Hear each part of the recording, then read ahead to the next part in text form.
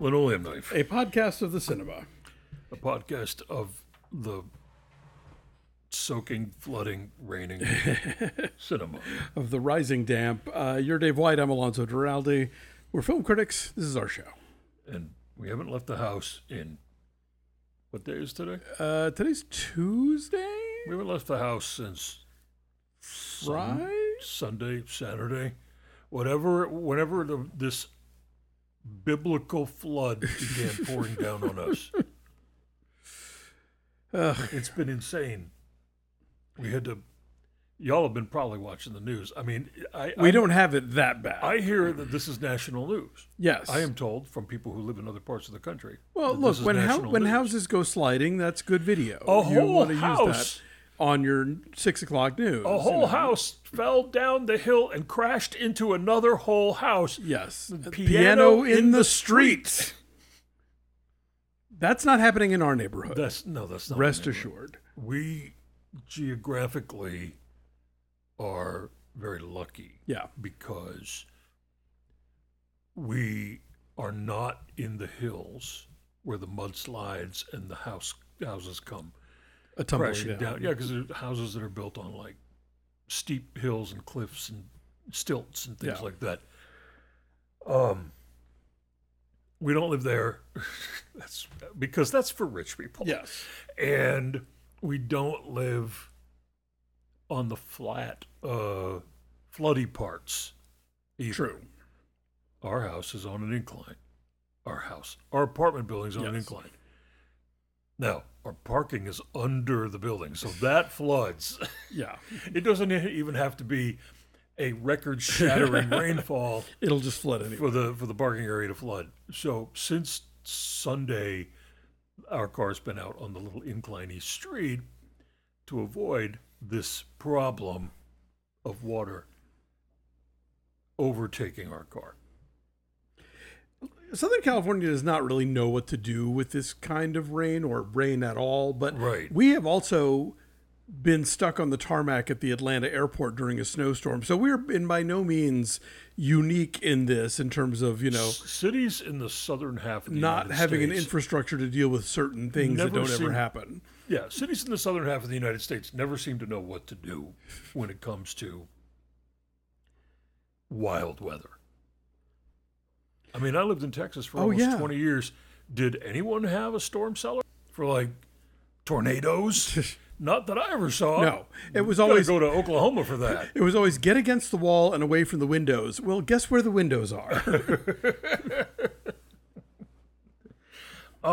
So anyway, it's been bad here. We are very lucky. Yes, we live on the second floor. We are warm and dry. We are. And they say, it's Tuesday now, they say it's going to stop sometime soon. Maybe tomorrow. Maybe tomorrow. Maybe tomorrow, maybe next year. I know we have some cinema to discuss. We do. In fact, some of y'all have been messaging me and being like, when are you going to talk about this movie? When are you going to talk about that movie? And it's all the stuff that's being nominated for Academy Awards. Mm-hmm. Well, lucky you, I finally got myself a little more caught up this week. So we're going to talk about Maestro. We're going to talk about The Zone of Interest. We're going to talk about American Fiction. Which will round out, is that all the best picture nominees we hadn't gotten to yet? I think. Maybe. You tell me. Well, over at Breakfast All Day, we're catching up on like foreign and animated and a bunch of different categories. Yeah. So, I got to get moving on some of those too. Yeah. Internationals. I see so many I see so much world cinema throughout the year. And the Academy Awards always manage to sneak in like 3 or 4 titles that I either didn't bother with because I thought, no, that looks dumb. Or hasn't come out yet. Right. You know. We don't get Io Capitano in LA for another 2 weeks. Correct. Yeah. But honestly, sometimes the documentary and international selections are like, what? Why? This one? What? Yeah, I know. What are y'all doing? Okay, before we do that though, it's burning in me. There's a thing that is burning inside of me. And it is a news item that you read to me this morning, and I can't get it out of my head, and I can't understand it, and I can't figure out who decided to do this. Look, some people don't mind doing it for the kids. I'm going to tell you something right now. That reference that you just dropped is lost on almost everyone. All right. When's it going to stop, DJ? Not soon enough, apparently. All right. If you live in literally any other country but the United States, you can go get a snack right now because you already know everything I'm about to say, except you might not know how it relates to the United States in its own weird, stupid way. Everybody, back in the 1990s, there was a British boy band. You know, a Backstreet Boys-esque. At the moment of boy bands. Yes. There was a British boy band called Take That. And they were hugely popular in the UK and almost every other country on Earth. In the Benelux nations? Where, can you guess where they could not get arrested? Outside of a gay discotheque? That would be the United States. Yes.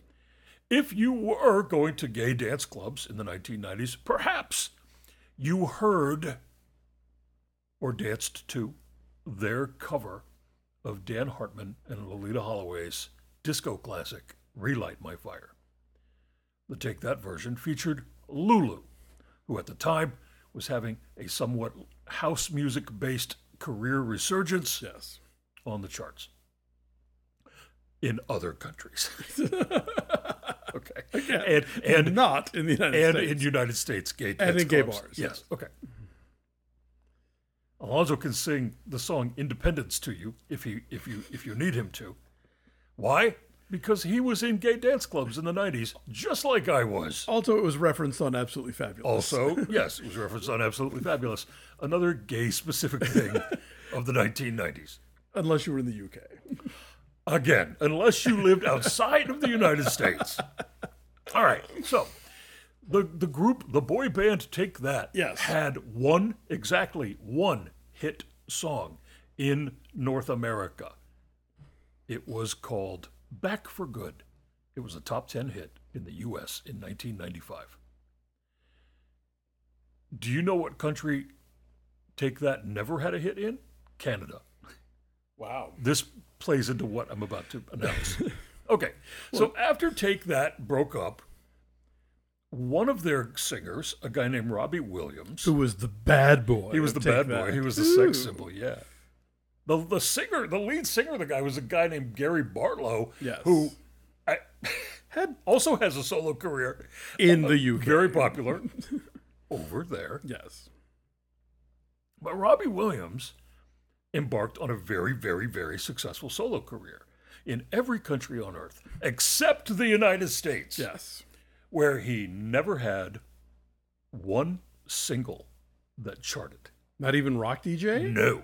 Wow. Now, he had a sort of ambiently popular career among some gays. Yes. So like we put him on the cover of The Advocate. Yes, of course you did. You know why? Because he was an early example of gay baiting, of Harry Styles-ish. Like, I could be anything. You know, like guess what he is? Straight. Okay, so and he later actually gave an interview about how he totally led the advocate writer down the primrose path. Like, course. all right, well, I don't blame you. Yes, of course you did. You're trying to sell records to us, Trying to become popular with the gays. He wanted a little bit of a foothold in the market of the United States with the gays. So he put out like dance tracks. He put out a standards album. He sure did. Consequently, if you are a gay of a certain age, you might know Rock DJ, the song. You might know Angels or Millennium or Kids, the song he performed with Kylie Minogue.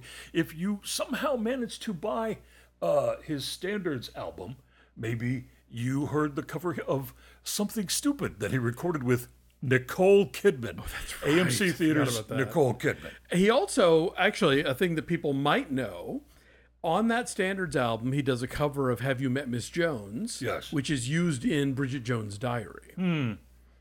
Well, okay, so fast forward. Here's a man who moved to Los Angeles so that people wouldn't bother him. Exactly. I would see him working out in Runyon Canyon. You've seen him in Runyon Canyon. You're like, oh, hey, that's Robbie Williams, international pop superstar, except here. Yeah, no one else but me is recognizing him. I know your face. I used to work for The Advocate. Yeah. It reminds me of a quote that Kylie Minogue once talked about where she said, oh, yeah, I love coming to the United States. No one bothers me. Unless if I stay out of the Chelsea, West Village. If I stay out of San Francisco, Chelsea, and West Hollywood, no one knows who I am. Yeah. And she's like, it's a dream. It's like I can go somewhere and just live my life. Yeah. And be relatively anonymous. She can go to Filene's basement and no one's going to recognize her. Yes. That's why Robbie Williams moved to Los Angeles. He also has like a house in London, I know, because he had a property feud with someone else, someone like Ringo Starr or Jimmy Page, somebody like that, over the fence. Over their fence lines or some stupid stuff. But he moved here. Guess why he moved here? For some peace and quiet. A little peace and quiet. To be left alone. All right. Okay, now the news. Yes. Deadline.com, the industry website, reports today that Paramount Pictures has spent $25 million for North American distribution rights for the Robbie Williams biopic called Better Man. Yeah, it's a jukebox musical. It stars Robbie Williams as Robbie Williams. It stars this other dude from British television as... And also, I think this other dude was in The Kingsman, and I'm blanking on his name, and I'm sorry. It stars the other guy as young Robbie Williams. Here's the best part of the Deadline article. It's not Taron Egerton, is it? It is not Taron Egerton, no. Well, he's in the Kingsman movies. I don't know. He was young Elton. He could be young Robbie. I don't know. Oh, it's some dude, I've seen his picture, who looks just like young Robbie gotcha. Williams. Okay. Here's from the article. Rolling out Better Man late in the year, end of 2024, gives the studio plenty of time to address a challenge in the United States and Canada for the, I love this word, conundrum that is Robbie Williams. He is one of the biggest musical artists around the globe, but even though he spends most of his time in the United States, he is a bit of a well-kept secret here. Williams better get all those trips to the mall out of the way because by late this year, he'll be a well-kept secret no more. Is the Paramount marketing team writing this article? Kind of, yeah, probably. And there is a whole market that will have the opportunity to discover his musical catalog. All right, so Robbie Williams turns 50 next week. Do you know what the chart loves?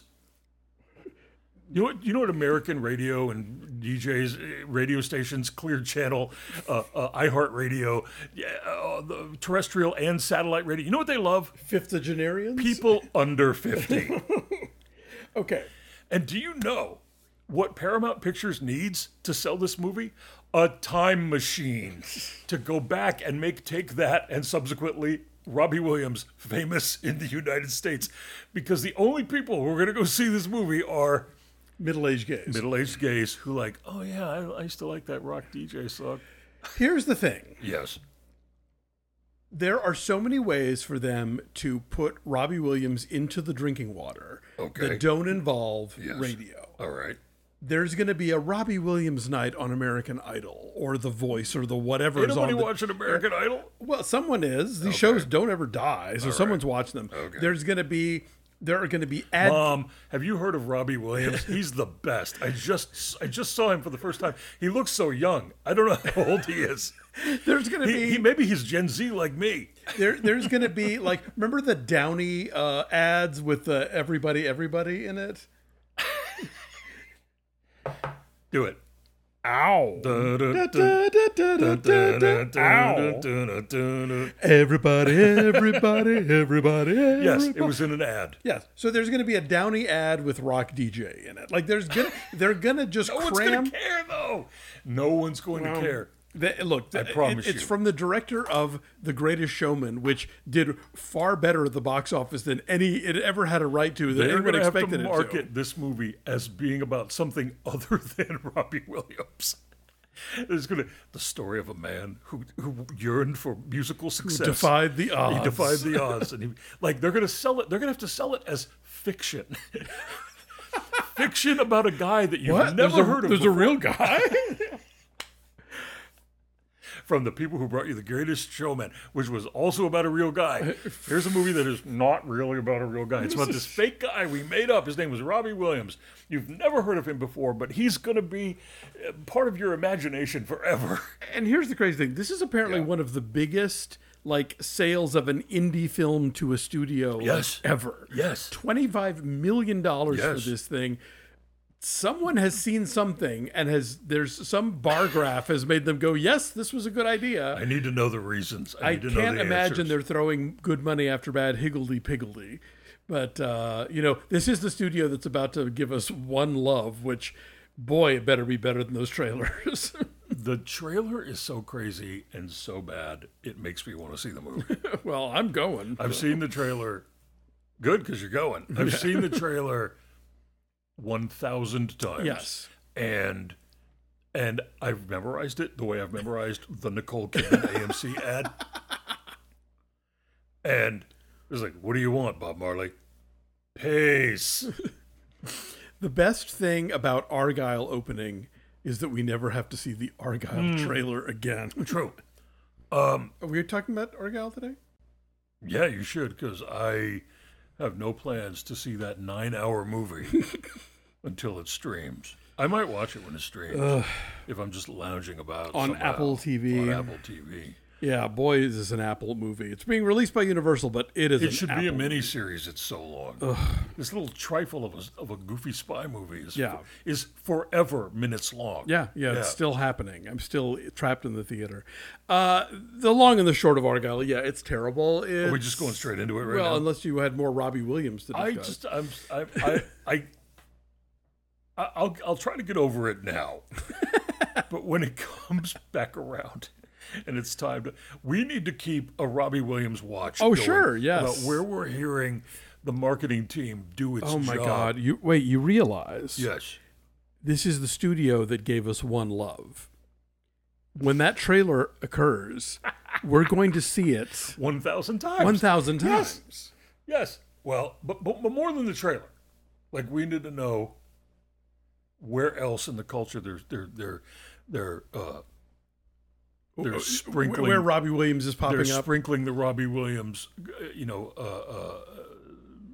that Robbie Williams single. You never know where it'll turn up. Never in your ears, probably.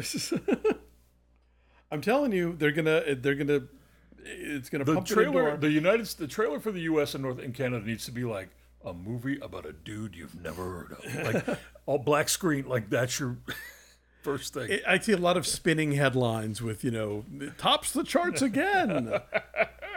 Somewhere else. Yeah. All right, go on. Talk about Argylle. Yeah, Argylle. So if you've seen the trailer, tell people who's in it. If you've seen the trailer 1,000 times, you know it stars Bryce Dallas Howard as a spy novelist. She is captured by a secret agent played by Sam Rockwell because her books are predicting the future. And when we see the books, the agent that she's writing about, Argylle, is played by Henry Cavill. So you've got in books, you've got Henry Cavill and John Cena and Dua Lipa, and then in quote unquote real life, you've got Sam Rockwell and you've got Catherine O'Hara and Bryan Cranston.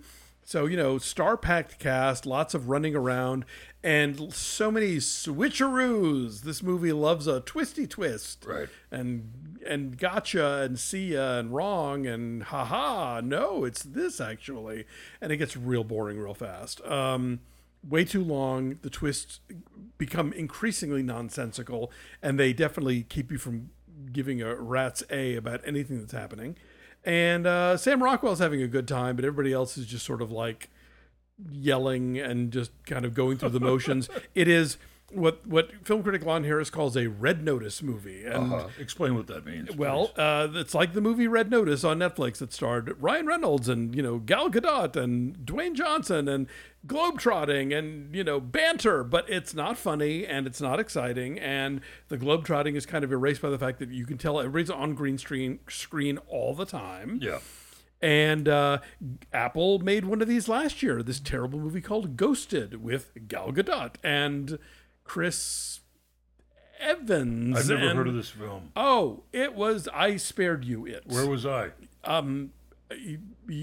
was like, I threw myself in front of it and said, no, Dave, save yourself.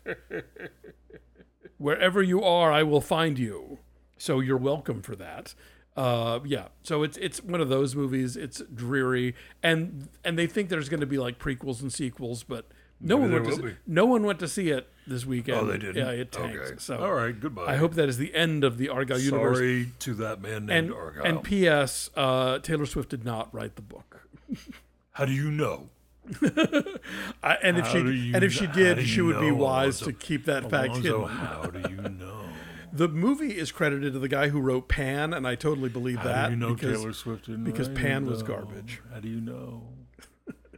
Because she's got tons of time. Anything could. She's got so much spare That's time. what they want you to think, Alonzo. They'll throw you off this trail of Taylor Swift and the vast labyrinthine deep state conspiracy that she's embroiled in. You know. We all know. Biden's going to come to your house and personally vax you. Yeah. Is there a moment? I have a question that I need answering. Yes. Is there at least one moment in the film where we see a cat that is real? Because according to the trailer, it is an entirely digital cat. There are moments where the cat is held. Okay. And I would like to think it's a real cat, but then I kept thinking about Kirsten Dunst holding the bag of Tostitos in Wag the Dog. Oh, right. So who knows? Who even knows? The whole movie is set in a digital nowheresville, so Right. So this is a thumbs up, right? Everyone should. No, but there's one of the movies that we're talking about today that is a Best Picture. You got a free pack of playing cards out of it. I did. I almost never pick up swag at screenings, but they had playing cards, and I love playing cards. He came home and played a game of solitaire. Yes. With his Argylle-themed cards. Playing cards. There is a movie today that is a Best Picture nominee that we did on Max Film this week. Yes. And I spent much of the episode sort of complaining about what didn't work for me. And then by the end of it, I was like, oh, but I'm still to screen it. You should still see it. And what is that movie? And that movie is Bradley Cooper's Maestro. Why don't you... I wore myself out having a weird Robbie Williams conniption about the Robbie Williams movie. So I need for you to just sign on for giving plot synopses for the three films that we're talking about today. That's your job today. This is the thanks I get for keeping you from seeing Ghosted. Yes. Man. I'm making you cookies today and everything. Is this a transactional relationship now? It's becoming one if I have to do all these plots. Someone made you spinach lasagna that is true. Yesterday. A really wonderful spinach lasagna. It was really wonderful. The best spinach lasagna recipe I've ever tasted in my whole life. It's from J. Kenji Lopez Alt. Yes. And it's on the internet. And it's a lot of work. It is. But it is worth every step that you will take making it. You know what, my darling? And you won't miss the meat. And I say this as a person who is a meat eater. Yeah, you will not. It is a beautiful lasagna. Let me take on these plot synopses for you. Thank you. It would be my honor. That's your thanks to me for the beautiful Spanish lasagna. No, my thanks to you is preventing you from having seen Ghosted. But we'll just put this on my tab. Maestro is from director Bradley Cooper. It stars Bradley Cooper. And it's co-written by Bradley Cooper. Co-written by Bradley Cooper. Produced by Bradley Cooper. It stars him, and it stars Carey Mulligan. Carey Mulligan. Sarah Silverman. And I'm blanking Matt now. Bomer. Matt Bomer. Who else? Maya Hawke. Yep. Uh, and it is about the very, very famous, legendary yes. composer and conductor of the 20th century, Leonard Bernstein. Yes. A man who was a superstar Yeah. in his moment. And we don't really have those in the world of classical music. Not many, anyway. Not really. At the moment, at this moment in history. And he was beloved, and he was married. He was also a closeted bisexual. Yes. Who that sort of proved to be a troubling element of his life. For all the ways that you could tell Leonard Bernstein's story, Maestro decides to focus on his marriage, which may or may not be the most interesting way into his life, but that's what they've chosen. Okay. So yes, we open. Go on. I'll hold my thoughts until okay. you. Yeah. We open with young Bernstein living in the Mahershala Ali apartments in Carnegie Hall. Yeah. And getting his big break. He is the backup conductor for the New York Philharmonic at the age of 25, and he gets to go on, and it's a very big deal. And he gets this phone call while he's in bed with Matt Bomer. So it's like, yay, everything's coming up me. It's you know what. You jump out of bed with Matt Bomer to go do this gig.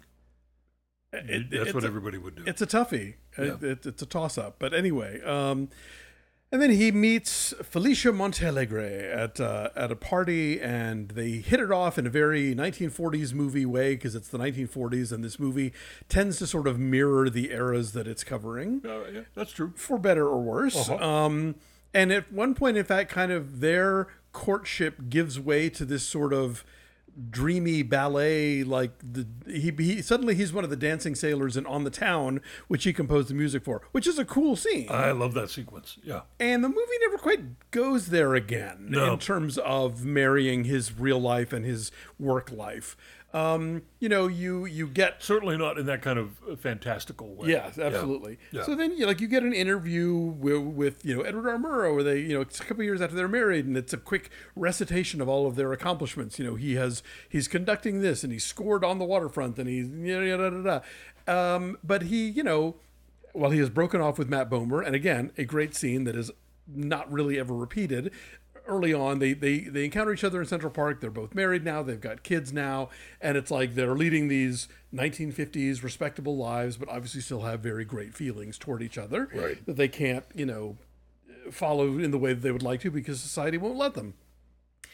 And then the rest of the movie is kind of him having a roving eye and running off with inappropriately young men, and she side-eyes and frets.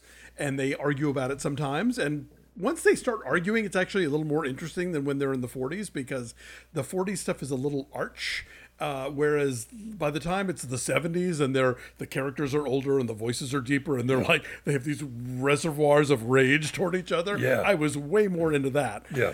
But by the end of this, I didn't really have a strong feel for who this guy was, what he did, why he matters, apart from what I went in with. What I already knew about Bernstein. What I got from the movie was some incredible scenes. The two that I mentioned, you've probably heard about it, 6-minute sequence where Bradley Cooper, who spent years learning how to conduct an orchestra and a chorus, conducts an orchestra and a chorus doing Mahler's 10th Symphony. It's beautiful. It's a great scene. Again, this is why I'm saying, I was saying people, you got to see this movie, even though I don't think it's an entirely successful movie. And so, I by the end of it, I kind of felt like there's a lot of big flourishy moments for Cooper as a director, sort of showing his comfort with taking big swings. And, he gives Carey Mulligan top billing, and so clearly, like, is, trying to, like, showcase her performance, and, he's acting the hell out of this, too. Yeah. But, I don't know, it didn't come together for me as, thankfully it's not your standard music biopic. Right. They don't go the, like, Bohemian Rhapsody route, but I would have loved something more like 32 short films about Glenn Gould. Where you to tell people what that is. It's a 90s Canadian film from Francois Girard, starring Colm Feore as this legendary Colm Feore as a legendary Canadian classical pianist. And this guy was sort of like the Bobby Fischer of classical music, and then he sort of like disappeared after a while and kind of took himself away from the fray. But the movie gives you this insight of like how he hears the world and what music means to him, how he translates it and performs it in a way that I've never seen another movie do. And this movie kind of felt like I almost wish if they weren't going to go that route, they would have taken the nuggets of this movie that are the biggest and craziest and most impressive and worked at that level. But instead, you just sort of get these little. It's like if you put spices into a batter, but you don't stir it enough, and so then you get a bite of like this big wad of pepper that has not dispersed throughout. That's kind of what you get with Maestro. There are moments of pepper, but the rest of it lacks flavor. It should have been a miniseries. Maybe it should have been an 8 or 10 episode miniseries, because here's the problem that the film tries to address and can't quite navigate. It's shorter than Argylle. That's true. But again, Argylle is way too long. Argylle is an infinite number of minutes long. It's all the minutes. Yeah. It wants to give you a sense of who he was professionally and what he meant to American culture, right, in his era, what he meant to the world of serious music in that era. It also, but here's the thing, right? If you focus all on that, you've still got a 3-hour movie to fill, okay? And if you ignore his personal life, people like you and me, sure, are going to be like, this is erasure. Yeah, straight washing. Queer erasure. Yeah. So, like, Mr. Cooper decided, all right, we're going to make this as much about his marriage and about his troubled, existence as we are about his career. And we'll try to juggle the two. And you don't get enough of his career as a result. Yeah. Having said that, the marriage narrative, the narrative of the marriage and the closet, I found actually quite moving. And the idea that this man is married to this woman and loves her very much and isn't trying to be harmful. But he's surrounded by hot 23-year-old conducting students. Proteges. Yeah. In my review, Lydia Tarr. Exactly. What are you going to do? In my review, I was saying that there's a recurring thing in the script. The script. I was saying screenplay, and it came out. Okay. The screenplay that Cooper wrote with Josh Singer, who wrote Spotlight. Yeah.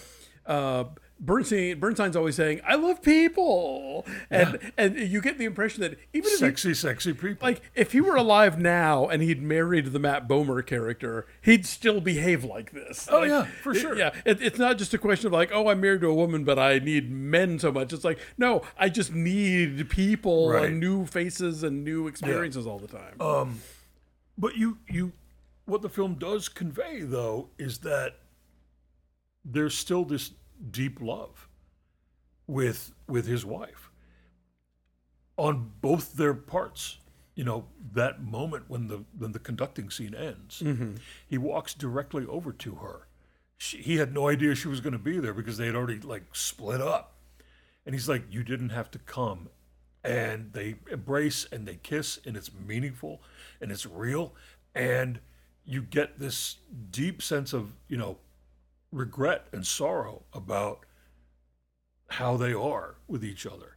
And a sense of how they're going to keep being in each other's lives, even if they're going to split up. I think they also, I mean, yes, that is there. I feel like, I don't know, I was unsatisfied by that being the focus of the movie. Right. And Richard Lawson from Vanity Fair raised a good point, which is that the movie doesn't give you all of the stuff that Felicia was about. Right. Like That's true. She had a career as an actress that the movie doesn't really get into. She was Not much anyway. There's a little bit of that. Yeah, not a lot. like I said, it's mentioned in an interview, and they kind of rattle off You some do need titles. to know some things about both of them before you go. Here's the thing I didn't know about her. She was very big activist in the 1960s. She threw the party for the Black Panthers that Tom Wolfe wrote about in Radical Chic. I didn't know that. Yeah, Okay. she was the hostess of that party. Why is that not on the movie? Right? That's a huge thing. Yeah. So, anyway, okay. This film's about a lot of things. Like I said, it's about the closet. It's about, you know, a very important, you know, bisexual person that history still can't quite get a handle on. And you talk about him being this major figure in like classical music, and like he was kind of a major figure in music, Popular period. culture. I mean, Yes. this is the guy who composed West Side Story. Yes. You know, this is he was the concerts for young people on Yes. television. Like he was a star. He was everywhere. Yeah. Yeah. It's also about, you know, the pull of the personal and the professional. It's about living in the greatest apartment in the Dakota. Oh my God. I'll tell you something. The production design, the set dressing, everything about this movie is impeccably of the various eras that it takes you through. Right down to the ashtrays and I know they need ashtrays. the smoking is the smoking in this movie makes Mad Men look like a PSA for not smoking. Only the swans smoke this much. Yeah, it's crazy. I will never watch the Macy's Day Thanksgiving Day Parade again without thinking about this movie. I'll say that much. The prosthetics on Bradley Cooper, I thought were unusual and unnecessary. I thought they too got better as the character got older. This is what I was. You took the words right out of my mouth. They opened the film with him in the old age makeup, and he looks like Leonard Bernstein. And y'all, go look at some pictures of the real Leonard Bernstein on the internet, both young and old, and come to understand one very important thing about him: a stone fox. Yes, at every age. The man was gorgeous. And old Bradley Cooper in old prosthetics looks like hot old Leonard Bernstein. Young Bradley Cooper in Leonard Bernstein prosthetics looks like less hot Leonard Bernstein. Yeah. And so it always confuses me.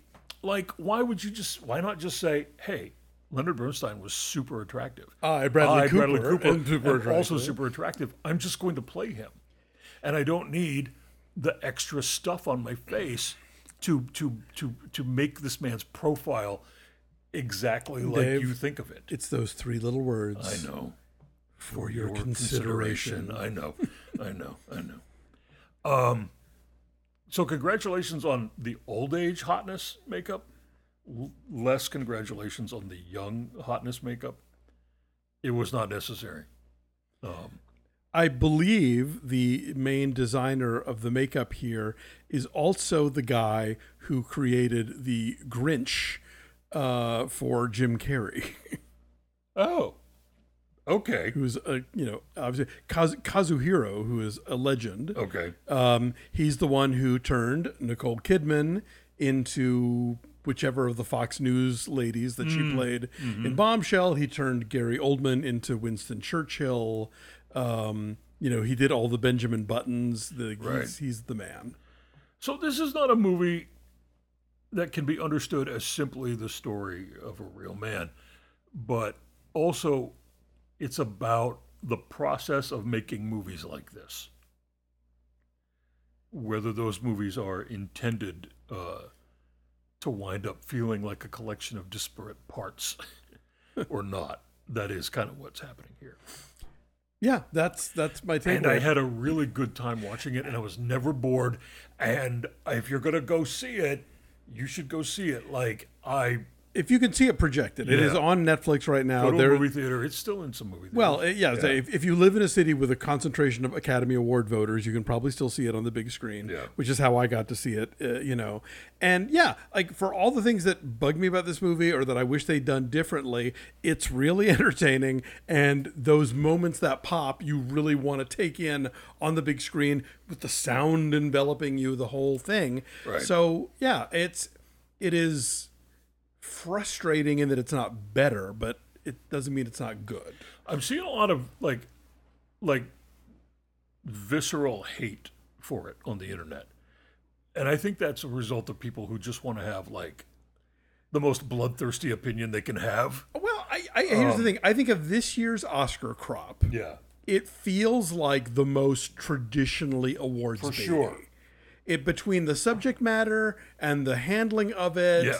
Yeah. And the campaign for it, yeah. It feels the most check out my prestige, y'all. Yeah. No, I get it. But it doesn't, it hasn't earned the venom that I'm seeing. Yeah, it's no Green Book. No. All right, American Fiction. Yes. Talk about it, please. So, American Fiction, based on a novel that I have not read, but should at some point, called Erasure, not the band. It is the... All right, middle-aged gay. Yeah. It is the big screen directorial debut of Cord Jefferson, who comes from a TV background. And it is a satire starring Jeffrey Wright as Thelonious, an academic and author whose... Last name Ellison? Yes, Thelonious Ellison. Yes. That's a lot but of... his friends and family call him Monk. Monk, yes. Anyway, he's an academic who is at the end of his last nerve with his students, and an author whose books do not sell. And when his institution of learning forces him to go on sabbatical, he reluctantly returns home to Boston, where his family lives. His mother, played by Leslie Uggams, his sister, played by Tracy Ellis Ross. He has another brother. She's a doctor. He has another brother who's a doctor, played by Sterling K. Brown. He is trying to get another book sold, and no one is interested, and they keep saying they want a black book. And what he comes to understand that means is they want a sort of stereotypical, inner city kind of, thing about unwed mothers and crack dealers. At the very beginning, you see Issa Rae. Yes. Playing an author of contemporary literary fiction. A successful one. Very successful, who has written a bestseller that is written in vernacular. Yes. And when she reads it in public, she code switches on stage. Immediately. and Jeffrey Wright is like, what's happening? Yeah. Later, they have opportunity to be professionally engaged with each other and dig into that a little. Sparks fly there, not romantic ones. No. At all. But go on. Anyway, so one drunken night, he writes the book that they want, and he's doing it as a joke. He's doing it as a way to stick it to the publishers and sort of make a point about what it is that they're trying to get him to do. Right. Wouldn't you know it? That book becomes the object of a heated bidding war. He's trolling them, and they pick up on it, and they pay him for it. Exactly. Yeah. And while he at first is reluctant to have anything to do with it, circumstances in his life require him to make some money really quickly. Yeah. And so he goes along with it, and it just spirals further out of control and really messes with a budding relationship that he has with an attorney played by Eric Alexander from Living Single. Yes, and from a lot of things. Who lives, but mostly from living single. Who lives across the street. That's where everyone knows. Okay. Who lives across the street from his family in this beachside community in Massachusetts. I remember, speaking of trailers, the first trailer for this movie made it look like this sort of one joke satire. Right. Like it was bamboozled, basically. Like the idea of like, I'm going to write this dumb book, and the book's going to be popular, and whatever. And then this movie has so much more on the table. Like, yes, that is a through line and a plot, and they get into it with that stuff. But it's also so much about Monk's family. Right. His relationship with his brother and his sister and his mother. His relationship with the woman who has been their sort of like housekeeper for his entire life. And so it sort of gets into whole issues of caste there, if you've seen Origin. Yeah. And it's funny and sharp and constantly surprising, and the performances are so good. Yeah. Jeffrey Wright is like, he's one of those people where you're like, finally, number one on the call sheet, because he's the guy who usually comes in for like 2 scenes in a movie, wipes up the floor, and then leaves. And here he's in the whole thing, and he's great. And Tracy Ellis Ross is great. Sterling K. Brown, John Ortiz as his attorney, of course Leslie Uggams. Yeah. Like just so well put together. Yeah, it's a really great ensemble, and a movie that is so sharp about so many things, not just the world of literature or black images in popular culture, but like the family stuff. I totally responded to, not just because I have a bunch of siblings who are doctors. I watched this movie thinking, which family? Not just because of which family is this? Yeah. But a lot of other factors as well. So yeah, this caught me by surprise, and it made my top 20 last year. I love this film. And I don't want to minimize Erica Alexander's career by reducing it just to Living Single. She's been in 1,000 things. Yes. But, affectionately, Living Single. Sure. Okay. Yeah, this is a really good movie. And it is absolutely not the film I understood it to be from the trailer that I first saw. Yeah. I remember seeing the trailers thinking, how many jokes are in this film? Are we getting all of them? Is it just the one? And by the way, if we're going to talk about actors, we of course have to mention our beloved Michael Cyril Creighton. Oh, yeah, of course. He's not in it much, but... And Miriam Shore. Very effectively, yeah. As Drea put it, in the script it said, a Miriam Shore type. The trailer made me not want to see it. Yeah. And then you saw it and said, no, just watch it anyway. And thankfully there was a second trailer that helped. It is funny consistently from start to finish. It is absolutely the kind of comedy that generally gets saved for year-end award consideration release. I mean, if you're, I don't know who put this out. Was it A24? It's Amazon MGM. Okay. A24 puts out this kind of thing all year long, but they put out You Hurt My Feelings back in February or this March. Is definitely the world of You Hurt My Feelings. Yeah. This sort of like bookish. Absolutely. But you realize that they're trying to sneak a comedy past the award voting bodies. True. And this is a traditional thing, all of whom lean far more toward recognizing heavy drama. Yeah. They just don't care to give comedies. That's a big part of the Barbie conversation, Yeah. Like it got 2 supporting nods because that's what comedies get. But they almost never get lead nominations, which Jeffrey Wright thankfully did. Yeah. But there's so much packed into this movie, like the state of contemporary publishing, which you and I are very aware of.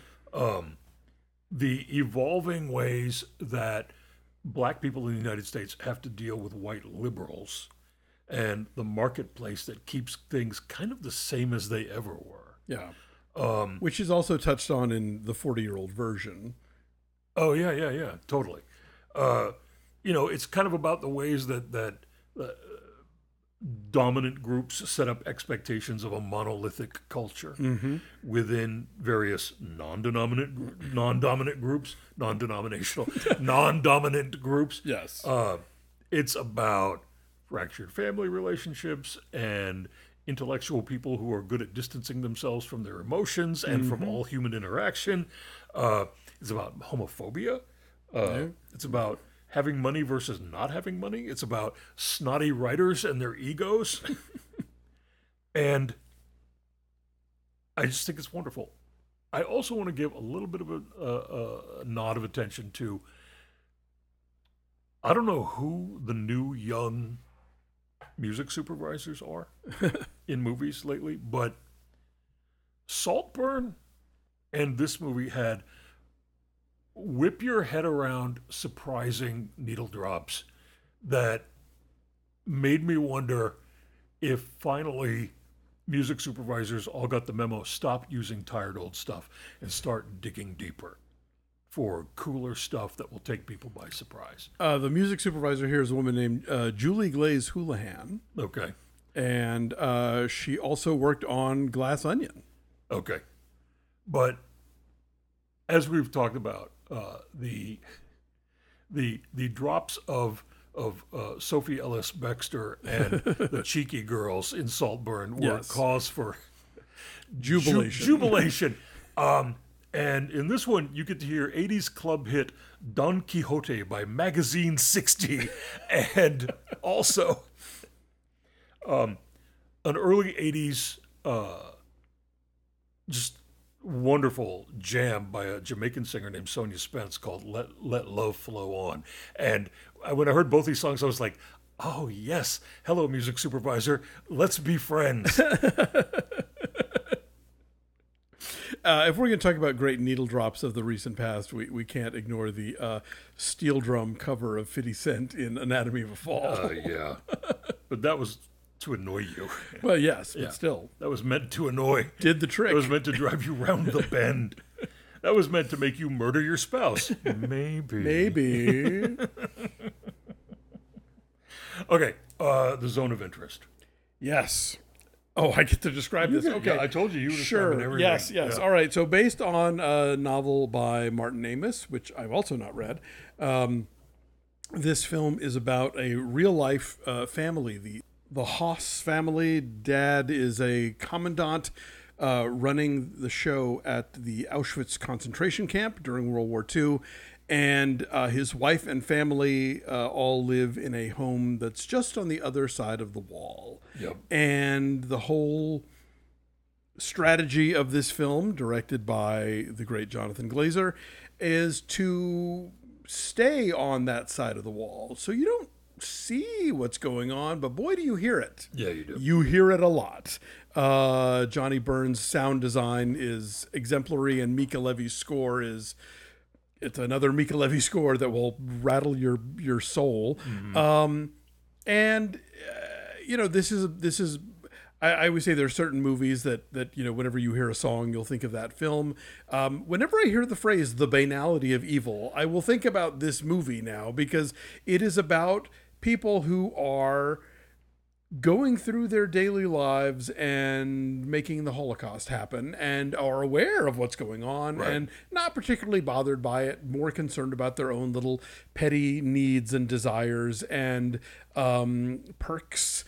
And, it's a film, I think, that sort of challenges you to the idea of, we always have this conversation about movies about racism, and the racists are these foaming at the mouth monsters, and the nice people come in. And they're period films. Yes. And the audience is designed to relate to the nice people. That is a distancing effect. Yeah. But go on.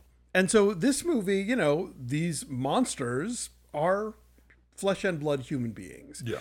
And it forces you to think about, what wall do I know? What wall do I live next to? Who's suffering for my comfort? Right.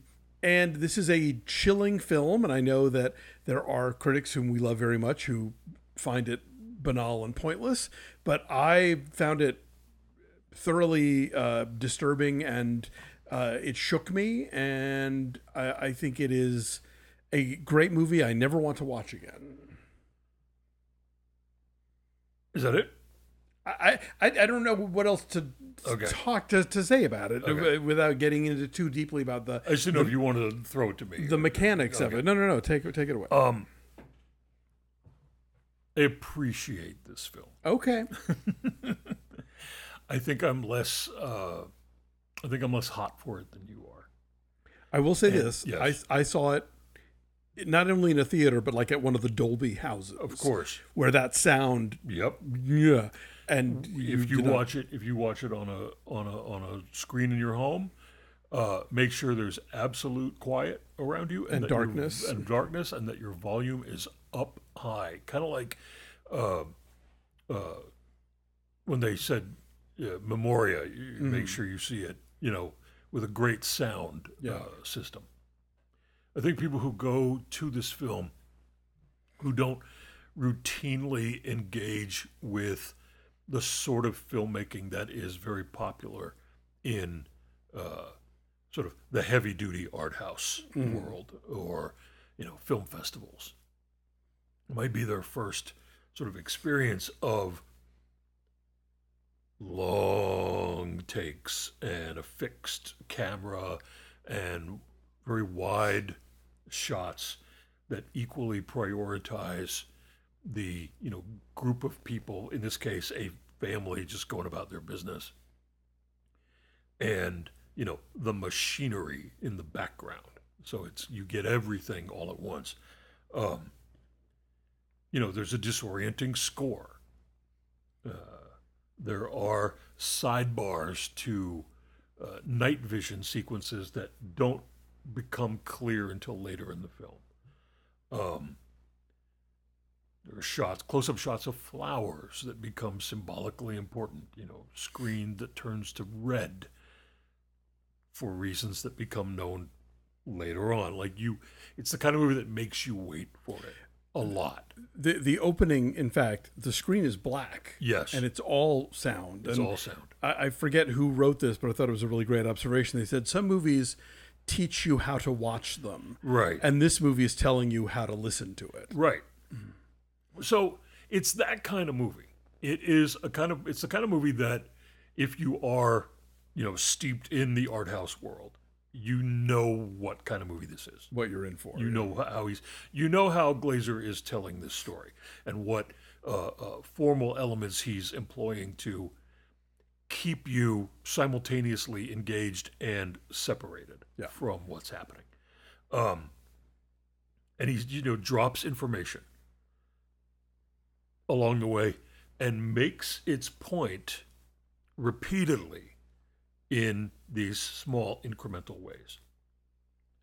Now, your discussion of the banality of evil, it seems to me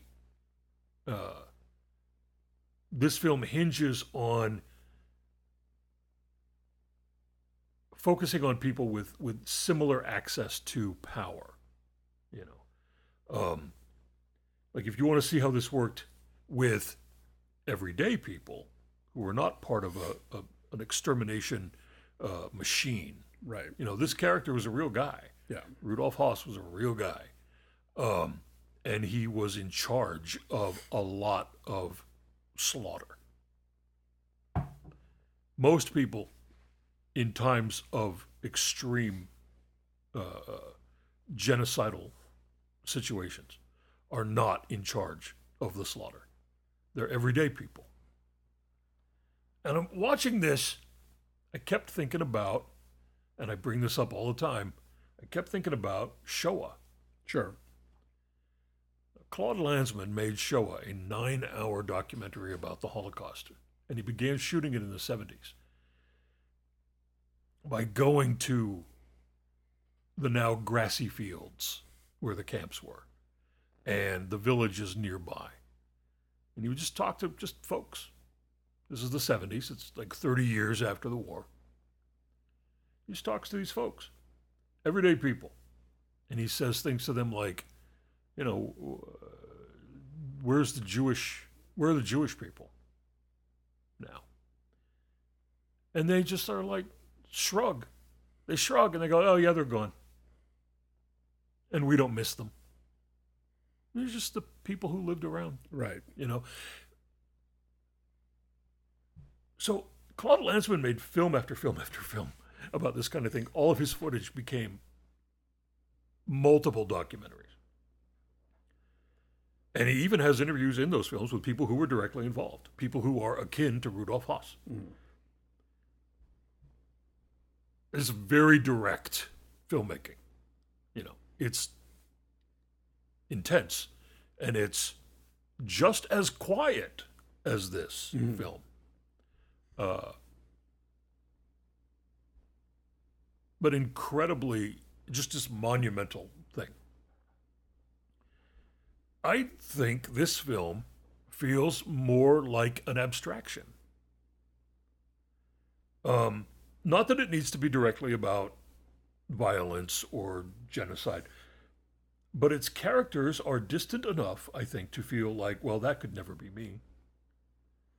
I disagree. You don't think so? I don't think so. Okay. Because, you've got Sandra Hüller playing, Frau Haas. Right. Again, from Anatomy of a Fall. Yeah. And she is, when we first meet her, she's a mom doing mom things. Yes. And there's this, you sort of have this moment of kind of just seeing her as a benign figure. And then you very quickly realize, between the way she treats the servants, right, who those servants are, yes, the trying on the fur coat scene, yes, you're like, oh, okay, and I think as American moviegoers, at least, or maybe moviegoers in general, but we're conditioned to see a character like that and think, oh, she doesn't realize what her husband's up to, what's totally going on, and you're like, oh no, she knows, yeah, she knows and doesn't care, knows. And I think that's, for me anyway, that hit me, because I'd never seen a character like that in a movie where, usually I'm used to that character being somehow sheltered and, having this sort of Jane Fonda arc of revelation, yes, and no, we're just, she knows. She is absolutely right, in on this. Blood is on her hands. Right. And so from that point, I was like just fascinated to see how this was going to unfold. And so, yes, this isn't a movie about the bystanders or the third-party beneficiaries of, right, like, oh, I got the apartments or whatever. Like, right, yes, it's about the people right in the middle of it who are making the thing happen. But I don't think that makes it any less of an abstraction for audiences. Again, like I said before, I think it makes you think about, what are you letting happen and not responding to, because it's there, but you either don't want to get too deep into it, or you don't care enough because you got yours. Right. No, I think it is an admirable film as an art house exercise in something that is akin to minimalism. Sure. A cousin to slow cinema, maybe. Yeah. But I entered it and exited this film the same person. Okay. And, I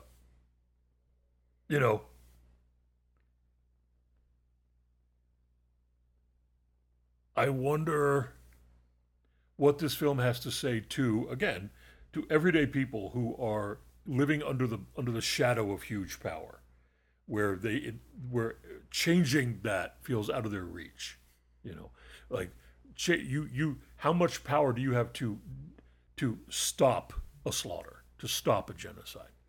Well, I think that's another story that this movie is not telling. Yeah.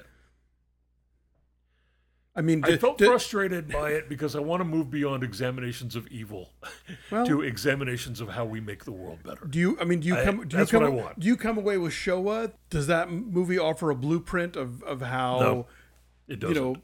So I don't know why. I don't know. Also, I think of the many people that are seeing this movie, and I think clearly now a lot more because it has these Oscar nominations behind it. How many of them saw Showa? I don't know. I just want to be clear. I don't hate this movie. Okay. I think it is admirable. And that's as fair enough. That's as far as I can go. I think it's good. Okay. I know that sounds like damning it with faint praise, but it's a good film. Fair enough. Okay. I won't be shamed by you, Alonzo. I would never. We have some letters, but first, I need you to know there's a patreon.com/linoleum knife. There sure is. Link floating around the internet that you need to click on. It's in the show notes. Go to it. Become a subscriber to the other podcasts. If your ears perked up when Dave talked about spinach lasagna, I'm going to talk more about it on one of the other podcasts. There's a lot of them. You can go to linoleum knife. You can go to patreon.com/linoleum knife. Learn what those shows are. Decide on your favorite subscription level. The one that's right for you. Become one of us. Do it. That's the hardest sell I'm going to do on this today. And I want to get to the letters. If you're at some of our higher levels, you get to participate in our monthly club meeting, and we just put a survey up to ask people to pick what the next 3 are going to be. I don't know if y'all heard, Netflix has an entire page of 50th anniversary movies, a bunch of classics of 1974, including Alice Doesn't Live Here Anymore, The Conversation, Chinatown, Blazing Saddles, and we are going to watch those with Patreon members, hang out in Discord and talk. So that's just one of the many cool things you get from becoming a Patreon subscriber. And now we have letters. Joe, responding to our discussion of the Pet Shop Boys concert film documentary. Yes, Dream World. Says, I keep forgetting the title. He says, Chris Lowe is the hottest rock star ever. It's true. He sets the stage on fire by not moving.